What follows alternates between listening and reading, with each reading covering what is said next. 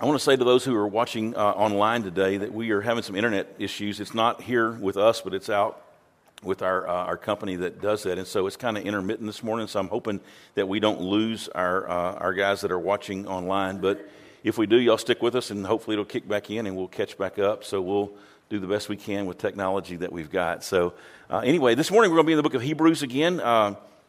We have been studying through this book, and just a real quick recap of kind of the audience that this letter is addressing. It's a group of Jews that have become believers in Christ. They've met Jesus. We believe this is a book written not so much evangelistically as it is to strengthen the body of believers. And so these Jews had converted to Christianity. The temple was still intact. The temple was still being used for Jewish sacrifices and Jewish worship. And the believers knew that when they came to Christ for salvation, that all their sins in the past had been forgiven. They were comfortable with that. But like for you and I, the sins that they had in their past didn't just disappear. They still wrestled with those sins. And part of the struggle that they were facing and that the writer of Hebrews is trying to address is they didn't know what to do with their present sin. What do I do when I sin now? And I sin again and again and again, and I'm still trying to get past this old life and become this new person that Christ has created me to be. And so part of their struggle was, what do I do to show God that I'm serious? And for some of them, they were going back to that sacrificial system. So they would hear the gospel, they would respond, and they would let Christ forgive all their past. But then when they fell back into sin, they're like, okay, I need to prove to God that I'm serious. And they would go back to this works theology of Judaism, where they would go back to the temple. They would participate in sacrificial systems and say, well, I need to show God that I'm really sincere. And that's not so unlike us in our day and time, because what happens so many times in Christianity is that we do come to Christ in salvation, and then we're striving to walk with God, and we fail again and again. And sometimes it's the same sin that trips us up over and over, and we feel like that we got to do something to show God that we really mean business, that we're not just playing games. And so we may beat ourselves up for a while. We may kind of put ourselves in prison and be really sad for a while, or act really repentant and kind of go back and think, or maybe I just need to work harder, or I need to do something extra, or maybe I'm going to go to 2 church services this week instead of just 1 to show God that I'm really repentant. So it's a real temptation, not just for them, but for us. And that's where these people are. And what the writer of Hebrews is trying to say to them, if we could kind of sum up, I guess, the whole book, is to say, salvation is by grace and grace alone. It's not grace plus anything else that you and I can do. And when we begin to take grace and add to it, then we change it. And we talked about this, but if you took a bottle of water and you took one of those Kool-Aid pouches, and I can say, man, this is good, clean, cold, pure water. But the minute I pour Kool-Aid into it and shake it up, it becomes something different. It becomes Kool-Aid, or lemonade, or iced tea, or whatever it was that I added to it, that's what it becomes. And grace, when you add to it, you change grace. Grace can't be earned. It can't be deserved. It can't be something that you and I work for. It's something that, by definition, God gives to us who are undeserving. And so that's where this book is headed. And we've looked at the first 3 chapters together, and today we want to kind of jump into chapter 4. And I remind you this, that the book of Hebrews is more of a pastoral letter than it is a book of theology. Now, it has theology in it, and it's a letter that's based upon theology, so we don't throw the theology out, but it wasn't written to be this theological, systematic theological book. That's not the purpose. It's a pastor writing to these people, urging, begging, pleading for them not to fall away from grace into a grace works thing, but to stick with grace and grace alone. We talked about how that when we try to add works to grace, that it creates this unrest, this uncertainty. It brings this all the security that we have in Christ and what He did just kind of fades away, and all of a sudden we're left with the questions: have I done enough? Have I beat myself up enough for my sin? Have I done enough to make up for it? Have I done enough to get God to love me? And there's all these other things that kind of come in the back door when we begin to add anything to grace. And so the writer of Hebrews is writing as a pastor to these people, urging them to not depart from the grace that saved them. So in chapter 4, he begins again to help us to see the call back to this grace and grace alone. he's going to say this, and I think it's important to kind of point this out. He's going to talk about the difference between the root and the fruit, okay? When you have a tree that's growing, you got the roots that are in the ground, but those roots are going to be what produces the fruit. And the root that they're battling with here, the root of this vine that's growing, is unbelief. So he's going to come back again and again and talk about unbelief, but unbelief is going to produce fruit that's going to look like disobedience or sin or rebellion. And so he talks about the children of Israel in the Old Testament, and he talks about their sin and their rebellion and their turning against God. But all of those things flowed out of a heart that did not believe. They didn't believe that God could deliver them. They didn't believe that God could see them through. They didn't believe that God could get them into the promised land himself. And so their unbelief is what created all the actions that we see in their lives and all the things that the writer of Hebrews talks about. And so what happens is, and this is kind of the pattern that we see in this text, is that belief brings rest, but unbelief brings unrest. And so in chapter 4, the parts that we're going to look at today, verses 1 through 13, he starts off with a warning to the people, and then he comes back and he kind of illustrates it as a pastor might do. He follows that illustration with this encouragement for them to come back to the grace of God, and then he applies it to their life, and he ends it with a warning that we will one day stand before God and give an account for whether we heard the words and applied them to our lives. So let's look at this passage together. I want to kind of read through it with you, and then I want to come back and kind of talk about what it says about us as humans, what it says about God, and then what we're to do with this and how we're to live in response to this gospel. So chapter 4, verse 1, he says this. He says, "Therefore, while the promise of entering his rest still stands, let us fear lest any of you should seem to have failed to reach it."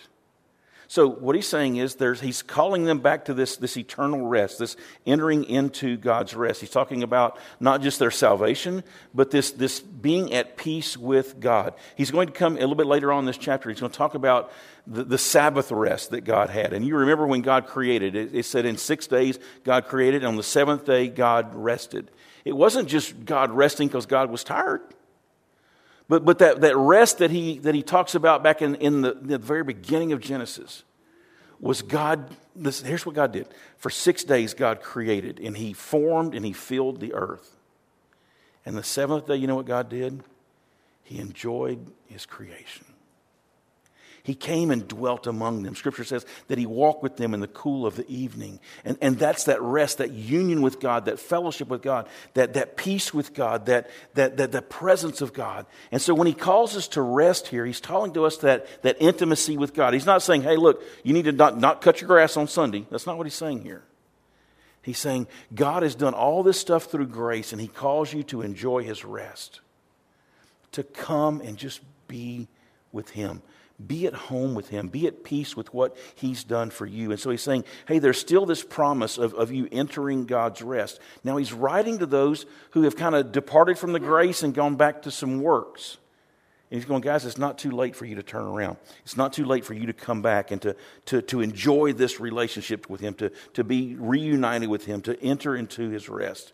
And so he says, let us do this. Let us fear. Let us be very careful, very cautious, unless any of us would seem to have failed to reach it. In other words, you can live your life with this unbelief and live in unrest. And I believe there's believers that do that. They come and they mean well. They invite Christ to be the Lord and the Savior of their life. But somewhere along the way, they fall back into this goodness gospel, this idea that I've got to do good to get God to love me. I've got to continue to do good to show God that I'm serious. And they fall back into this grace and works combination. And he's saying, come back while there's an opportunity. While God still has this window of opportunity available, I want you to come back to grace and to grace alone. Because if you don't do that, you're going to fail to reach this relationship that God has for you. Not that you'll lose your salvation, but you'll live your life with this uncertainty. You'll live this life with this unrest inside of you, not ever knowing that you are pleasing to God, that he's made you pleasing. So he's saying, come back while there's time. And then he illustrates it. He says, for the good news came to us just as it came to them. But the message that they heard did not benefit them. because they were not united by faith with those who listened. So he draws a distinction here between hearing and listening. He's saying there's those that heard the message, but it didn't do them any good because it was just another message. It was just another thing that they heard. And they heard, but it didn't change their life. It didn't benefit them at all. And they didn't unite it with faith. And they weren't united with those who did have faith.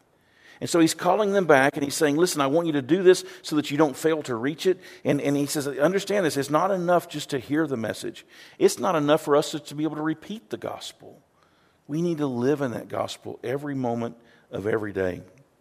So the good news came to us just like it came to them, but for them it did no benefit. It didn't benefit them because they failed to unite it with faith. But we who have believed enter into that rest. So he's saying here, you can hear and not be benefited if you don't have the faith to act upon it. And he's saying here, we have entered that rest, those of us who believe, and we trust that God is all sufficient. We trust that God's grace is enough. Then we enter into this rest, this peace of God. Do you understand that when you grab the concept of grace and grace alone, that there's nothing you can do to make God love you more, and there's nothing you can do to make God love you less, because you're His. And when that sinks in, there is such a freedom and such a peace. You can let down and say, Lord, I just want to thank you for that. I don't have to work myself silly. I don't have to prove to everybody that I'm the best. I don't have to be on this treadmill of just constantly running.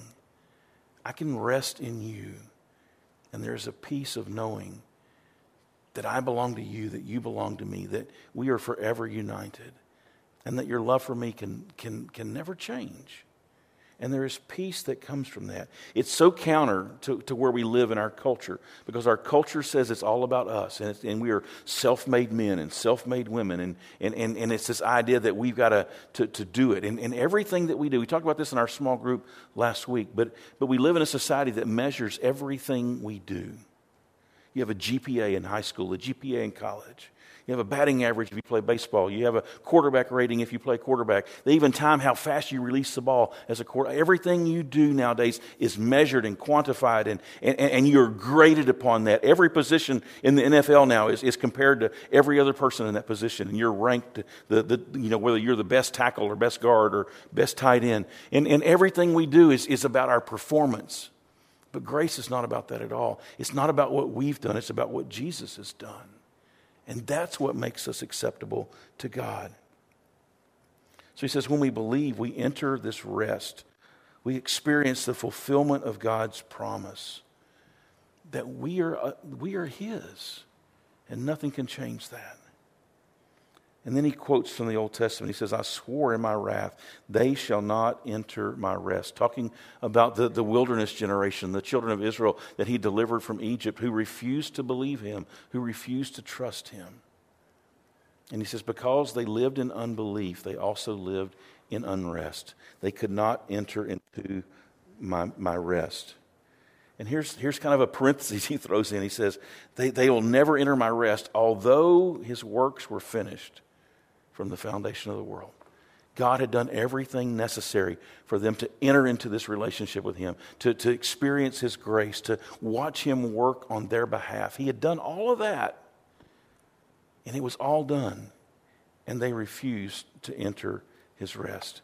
Now we know for them in that day, in the Old Testament, that God brought them all the way right to the edge of the promised land. You remember that story? And they decided to send spies in and to look at the land and to bring back a report.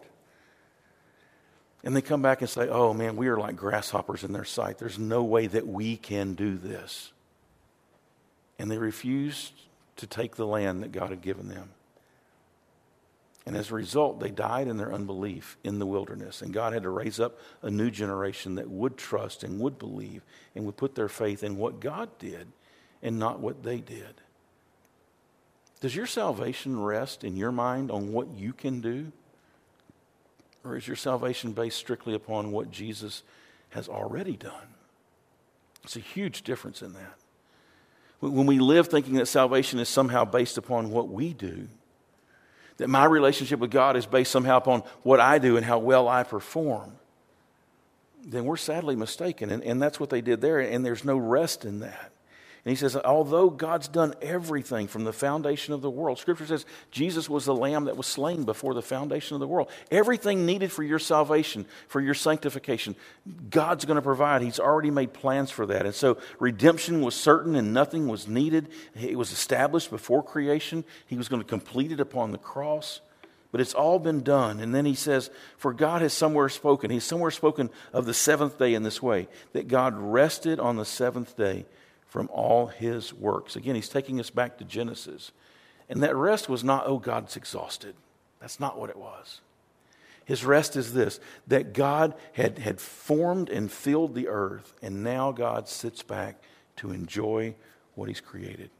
He came to his creation, and he dwelt with them. And that's what God desires to do in us. He has created us. He has made salvation possible. He's brought us by grace into this relationship. And now he wants to have this relationship with us. He wants us to be in relationship with him. And he says God rested on the seventh day. And again in the passage he says, they will not enter my rest. Those who have unbelief would not do that. So here's God. He's enthroned as a king over his creation. We see God as ruling over all that he has made. And now he's taking time to be with his creation. We are called into that same rest. To know that we can't work for our salvation, that we can't do anything to earn our salvation, but that God has done it all and he has made it possible and he's brought us to that place, and now he says, I want you to rest and enjoy what I've created for you. I want you to rest and enjoy the grace that I offer to you. And so he comes back in verse 6.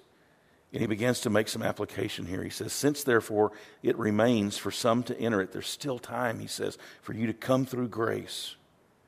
And he reminds us that those who formerly received the good news, but they failed to enter because of their disobedience. And again, that disobedience is the root of the fruit of unbelief. And so he says it remains for some to enter it, and those who formerly received it or heard the message, the good news, failed to enter because of their disobedience. And so again, he appoints a certain day today, saying through David long afterwards, in the words already quoted, today, if you hear his voice, do not harden your hearts. When I read this and I think about the word today, I think about what he's trying to say here, that this is a renewal that we need day after day after day. I need to be reminded daily to depend upon God's grace. I need to be reminded daily that it takes his grace to get me through another day. That I need his grace to be poured out on me today so that I can pour it out and extend it to others in their life. And it's a day-by-day thing. And that's why I think he says 3 or 4 different times here in this passage that today, when God extends his grace, dwell in it, enjoy it, revel in it. It's for you today, and that grace will be new again tomorrow. And the day after that. And so when the grace is extended, enjoy that. Don't harden your hearts. Don't hold back. But enjoy that grace. And then he wants to make clear to his readers that the rest that God is speaking about is not just rest on this earth. So he goes back to Joshua, the one who led the children of Israel across the Jordan River and allowed them to inhabit the promised land that their parents refused to inhabit. And so they finally get there with Joshua. They cross the land. God routs their enemies, and he gives them that land. And then God says, but guys, that's not the rest. That's not all the rest that I intended for you. Look what he says. For if Joshua had given them rest, if Joshua had been able to unite them with God and give them the rest that God was after, the fulfillment of all the promise that God made, then God would not have spoken of another day later on. So remember how he said in this Old Testament that God's giving us a picture in the Old Testament, but he gives us the person, the reality in the New Testament. And how that sometimes we love the picture, but why would we settle for the picture when we've got the real deal right there in front of us? And so here's the picture again. He's saying, look, you look back at Joshua and you go, man, if the children of Israel, they finally got the promised land, God fulfilled his promise, everything's done. And he says that's not all that God had for them. In fact, they entered the land, but they never entered his rest. There was more that he would speak of later on. So then, he says, there remains a Sabbath rest for the people of God. There remains this reuniting with God, this God coming with his people and his people with his God. And that remains a rest for the people of God, for believers. That whoever has entered God's rest is also rested from his works, just as God did from his. What's he saying? Just as God had worked those 6 days and then God rested, he was setting forth this pattern that God was going to do his work and then God was going to rest, and then he invites us into his rest, to come into his presence, to enjoy what he has done on our behalf. And he invites us into that rest. He doesn't say, get your life cleaned up and then come to me. He doesn't say, get everything right and then come to me. He doesn't say, punish yourself and then when you've done enough of your penance, then you can come to me.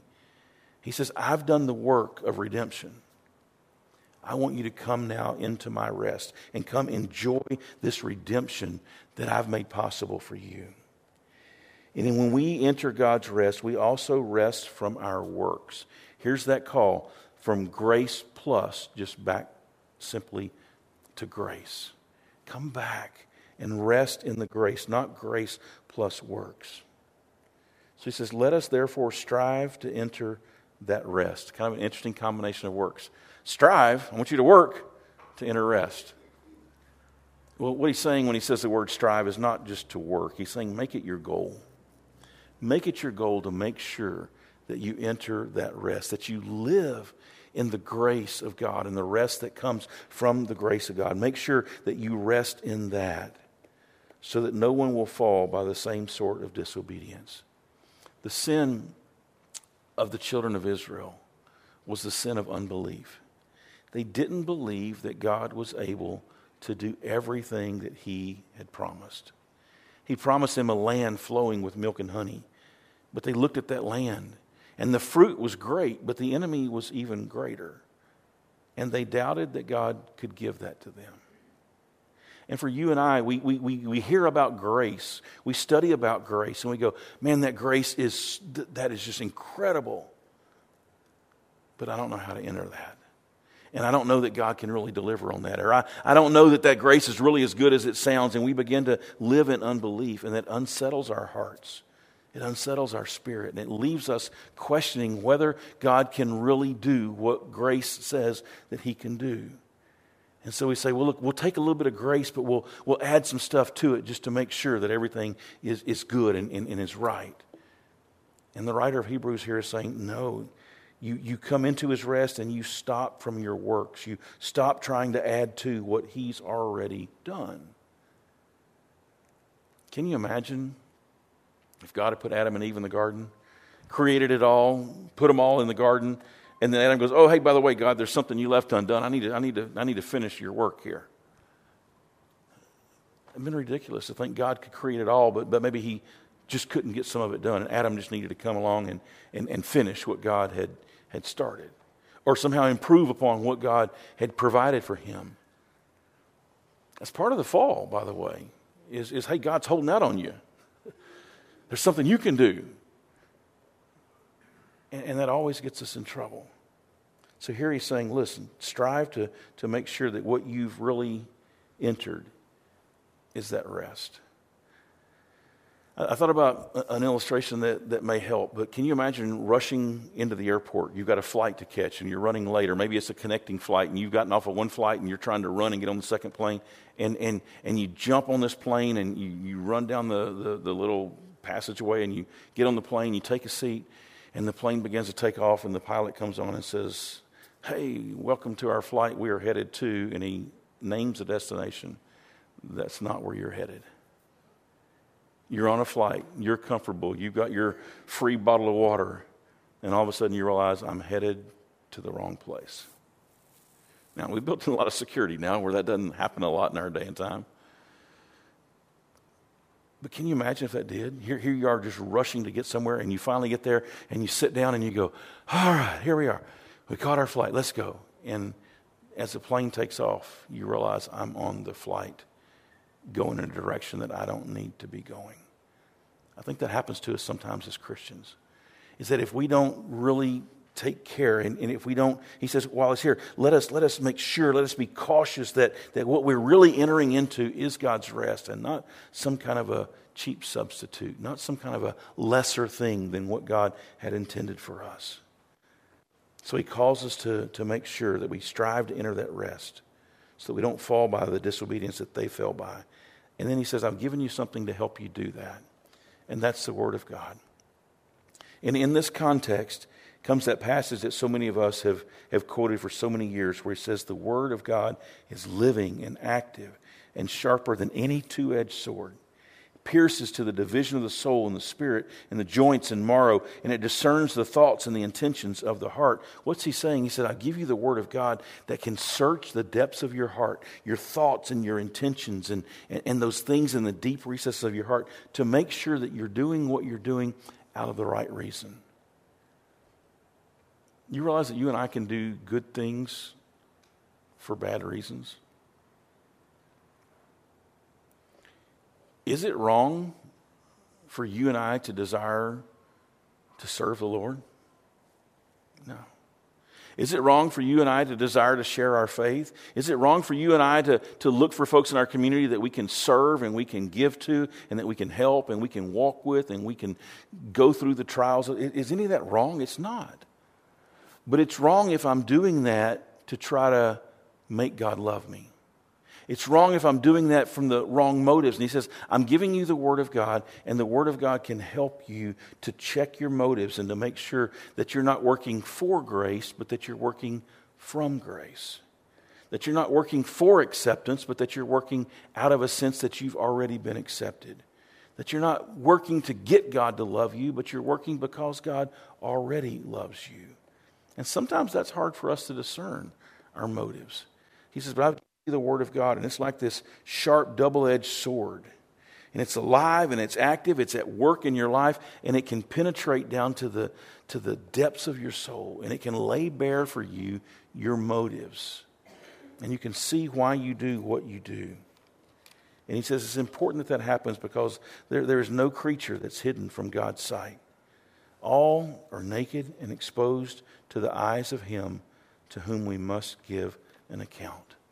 So in this passage today, what he's trying to say to us is this, that God is not only offering grace to us, but He gives us His Word that looks deep within us, and it examines the depths of our hearts so that we can know where we really stand. We can know why we do the things that we do.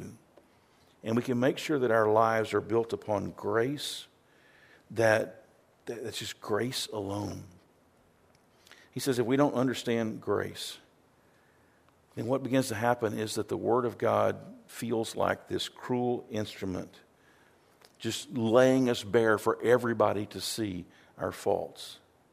And that's never been the purpose of the Word of God. It's not this thing that leaves behind this guilt and this shame. But when we understand grace correctly, then we see the Word of God as an instrument of healing. That God, like a doctor taking a scalpel and cutting you open so that he can open you up and He can take out what doesn't belong. And then healing can begin. That's the purpose of the Word of God. If I don't understand grace, then I don't want to go to the Word of God. Because all the Word of God's going to do is convict me that I'm a sinner and that I've fallen short again and that I have messed up and I've missed God's plan and God's purpose and I'm just not getting it. And you get a big enough dose of that and you feel the guilt of the Word of God when you don't understand the grace, then all of a sudden you go, I think I'm just going to skip my quiet time today. I think I'm just going to set aside the Word of God and just kind of, coast for a little while. Why? Because if I don't understand grace, then the Word of God seems harsh. But when I understand grace and I see the Word of God as revealing those faults, but then coming right back and saying, but those have been covered by my grace, then instead of feeling the guilt, I feel gratitude. Because I can say, you know what, Lord, you're right. I did fall short. I did say something wrong. I did hurt somebody else. But God, by your grace, that's been covered. By your grace, that's been taken care of. So the Word of God cuts, but it cuts to heal and not to hurt. It reveals our sin, but it should result in gratitude to God for the grace that He's already applied. And if we don't understand that, we're going to be tempted to avoid the Word of God because we want to avoid the guilt that would be piled on. So what does this show us about us? If we're going to take this passage today and say, what does this tell us about us? I think there's a few things that we could take away and say, this is a scripture that shows us what we as humans need to understand. I think one thing it shows us is this, that we need the grace of God even to believe. And the grace to believe that grace is enough. We don't come to that on our own. Our culture doesn't point us toward grace. Our culture points us toward works. But the gospel points us to grace, and it gives us the grace that we need in order to be able to believe that grace is enough. It doesn't just come natural for us. We are naturally skeptical. Apart from the grace of God, we are unbelievers, and we have a hard time believing. Grace seems to be too good to be true. So it reminds us that we need God's grace even to be able to believe that grace is enough. The second thing I think it reminds us of is this, that our spiritual unrest is really a sign of unbelief. So when I find myself not at rest with God, I need to look and say, is there some seed of unbelief in my life that I need the Word of God to make manifest in me? Am I not secure in my salvation? Well, if not, then why? Am I thinking that salvation is God plus me? That'd make me nervous because I know me. So I began to feel this unrest, and it's a sign that there's some unbelief that's there. And unbelief surfaces in so many different ways, and it manifests itself in our lives in so many ways. And so it surfaces in ways like this. It would be like unbelief showing up in a way that would surface like this, me refusing to put sin to death. You say, well, how does that demonstrate unbelief? Well, if I'm not willing to put sin to death, that means that I don't believe that sin's that serious. That sin's that costly. I think that sin's something I can manage instead of killing. It's something that I can handle, or I can control it. And so I just let it fester there, just right below the surface. And I begin to ask these questions. How far is too far? How far can I go before I sin? And that's a sign of unbelief, that I don't believe that sin is as serious or as bad as God says that it is. Sin, unbelief can surface when I settle for lesser gods in my life. I let my job become more important than my relationship with the Lord. I let my spouse or my kids become more important than the Lord. And that says to me that I'm settling for lesser gods. And it means I don't believe that God can fully satisfy me. That's unbelief. Unbelief trusts what we can see more than what God says. And this one for me has been a big one. But unbelief says I've got to work for God's approval. I've got to work for God's acceptance instead of working from God's approval and from God's acceptance. I spent a lot of my life, guys, a lot of my time with you, trying to convince God that I love Him, trying to convince God that I'm good enough for Him to love me. And there is such insecurity in that. There's this inward drive. I've always got to be doing something more because I need to prove to people that I'm worthy. And all that does is run you in the ground. And the root of that is an unbelief that I'm somehow not already acceptable to God. That what Jesus did on the cross was not enough to make me acceptable, was not enough to make me approved or loved by God. And the root of that is unbelief. And that's what he's coming here in Hebrews and saying, don't live in that unbelief, because that unbelief leaves you in unrest. And instead, you can believe that what Jesus has done is sufficient. And you can rest in that. Unbelief always leads to unrest. So God says, come and rest. I think another thing it tells us about us is that we need the Word of God. Because we need to be laid open. And we need for God to go deep within us to unroot these things that are there, that are producing these fruits that don't belong. It reveals the content of our hearts so we can experience grace. And the final thing it says to me about us is this, that we have an opportunity. We have an opportunity right now to choose. He says, while this moment is still there, while the promise of entering His rest still stands, let's do this. There's still time for us. But it's a day-by-day decision, a day-by-day choice. So that's what I think it says about us, that we still need this grace to even experience that grace. But here's what it says about God. And that's really the focus of every passage, is what does it tell us about God? And I think it tells us this, that God is gracious to even offer us grace. That God is gracious. He could condemn us. He could kill us. He could take us out, and he could do so justly. But the fact that God's left the window open for us to come back to grace tells us just how gracious God is. It also tells us about God that he has not given up on us. That he has provided for us this moment, this window of opportunity, this today that we can get it right. His promise for rest still stands. There's still time to rest in him, he says. So he's not given up on us as his children.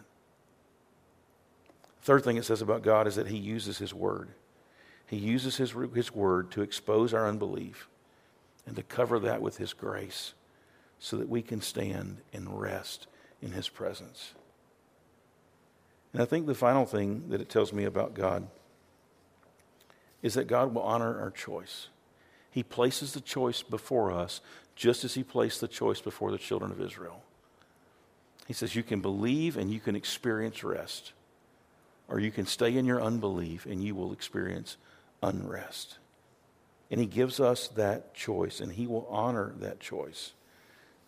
But that choice comes with a warning that we will all stand before the Lord and give an account one day. So we've got to decide where we want to live. And I ask myself this question, why would anybody choose to live in unbelief? Why did I choose to live in unbelief for all that time? And I think sometimes it's due to ignorance. We just don't understand the greatness of God's grace. Maybe we haven't fully grasped that message. Maybe we fully haven't understood that. I know for me, growing up in Baptist churches in the South, there was a lot of hellfire and brimstone. And there was very little talk about the grace of God. And for a large part of my life, I didn't understand that grace was a thing. I thought it was just something you needed to get saved. But I didn't know it was something that I needed today, every single day of my life. And so sometimes it may just be ignorance. We haven't heard yet. We don't know yet. I think the second reason that we would choose to live in unbelief and to take a grace plus gospel, if there is such a thing, is that we like to be able to take some of the credit. If it's grace plus me, then I can stand over and say, yeah, God did his part, but I made good choices. God did his part, but I'm a good guy, and I've worked hard to get where I'm at. I've worked hard to have what I have. I've worked hard to be this model citizen. But when it's grace and grace alone, I can't do that. And so sometimes just my selfish pride wants to say, yeah, God did a bunch, but so did I. And I think if we're honest, sometimes that's very appealing to us, to be able to take the credit for what God has done. I think on the opposite side of that coin, another reason that we live in unbelief may be the shackles of sin and shame and guilt and remorse. We feel we're unworthy of the grace of God. We feel like that we've got to do something to somehow make up for all those bad things that we've done in our past. We've got to prove that we're worthy. We've got to prove that we're really sorry. And I think that can be the motivation sometimes to live in this idea that, yeah, I know grace is big, but I got to do my part. But grace calls us to come empty-handed. Grace calls us to come with nothing to offer. No resume of accomplishments. God, let me tell you why you ought to give me the grace. Because here's all the things that I've done for you. That'll never accomplish the grace that God has for us. We've got to come empty-handed. And nothing to offer to God, no promises of greatness. We just come before the Lord. And we come like that prodigal son that came. You know the story. The son that wanted everything that was going to be his one day, and he says, Dad, give it to me and give it to me now. And he leaves and he squanders everything that his dad gave to him. And as quick as everything was gone, so were the friends, and he's left there alone, and he's starving to death, and he's feeding the pigs. And it says even the slop that he was giving the pigs looked good for him to eat. And then Scripture says, and then he came to his senses, and he said, I'm going to go back to my father. Or at least his servants have food to eat. At least he cares for them. I'm going to go back, and I'm going to say to him, Father, I've sinned and I've messed up and I'm not worthy to be your son anymore. But man, if you just make me your servant and feed me, then I'll be better than I am where I'm at right now. And Luke chapter 15 lays that story out for us. But it's a picture of how we've got to come back to God. And it's a picture of this son coming back to the Lord. And the son had his speech all planned out. You come before the Lord, and before his dad, and in humility, and you just grovel before the Lord, and you pour out all the things you've done and how unworthy you are. And it's interesting that he comes back to his dad, and it says while he was still a long way off, the father saw him. And the father had compassion upon him, and the father ran and he hugged him and he kissed his neck. And he began to celebrate. And the son starts the speech, and he begins, Father, I've sinned against you and against heaven. And the father just cuts him off. And says, son, you don't need to grovel in my presence. You just need to come.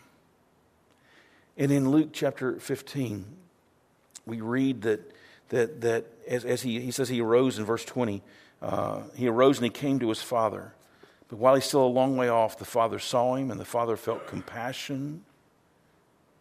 There's no mention of condemnation, but compassion. And the father runs to him and embraces him and kissed him. And here's the son beginning the grovel. Father, I've sinned against heaven and I've sinned before you, and I'm no longer worthy to even be called your son. The father just cuts him off. It wasn't the end of the speech.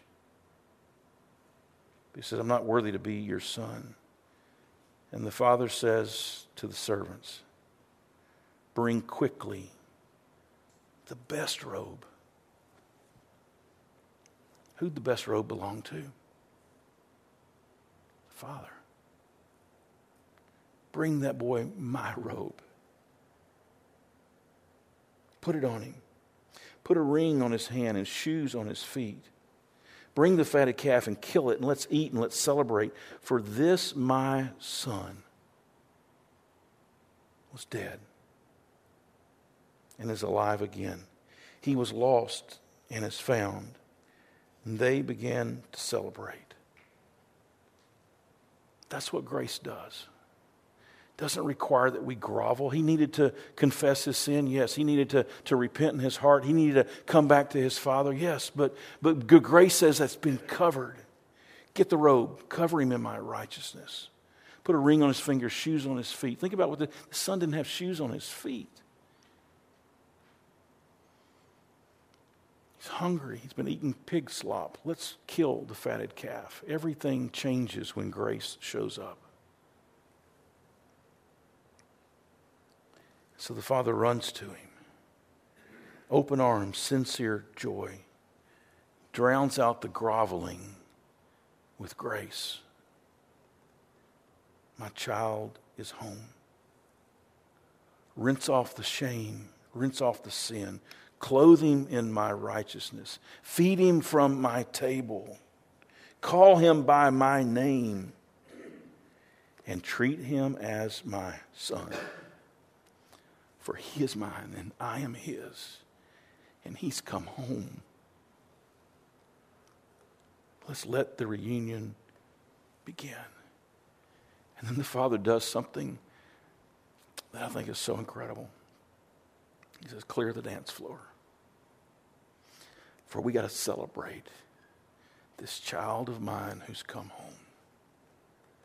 And the older brother out in the field, it says he begins to hear the music and hear the dancing. But doesn't know what grace is. Here's my prayer this week. God, teach me to dance. Teach me to dance. To the rhythm of your grace, teach me to dance. I've spent my life groveling. And you cut that off and you say, that's who you were.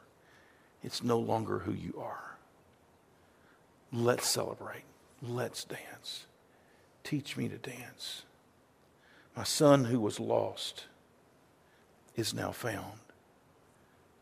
My son who was dead is now fully alive. Strike up the band, play Amazing Grace. Let's dance to the rhythm of God's grace. My prayer for me and for you is, God, can you teach us Baptists to dance? Can you teach us to dance to the rhythm of your grace? Clothe us in your righteousness, yes. Feed us from your table, yes. Call us by your name, yes. But God, teach us to just dance in your presence. That's what grace does. It sets your feet to dancing. Because the past is the past. And you live in the moment today. Today, if you hear his voice, don't harden your heart and stay in unbelief. Dance to the rhythm of grace. Believe that what God has done is enough. And for this father and this son, the clothes came out, the shoes came out, the ring came out, the animal was killed, and the feast began. And for you and I, guys, there was a lamb that was slain. There was sin that was covered. There's a robe of righteousness that God's brought out. There's food from his table. There is his name that we bear. And all that's left to do is for us to dance to the rhythm of his grace and to celebrate as our Father celebrates over us. That's what grace is all about. And that's what grace calls us to. He waits and he watches. And he says to us today,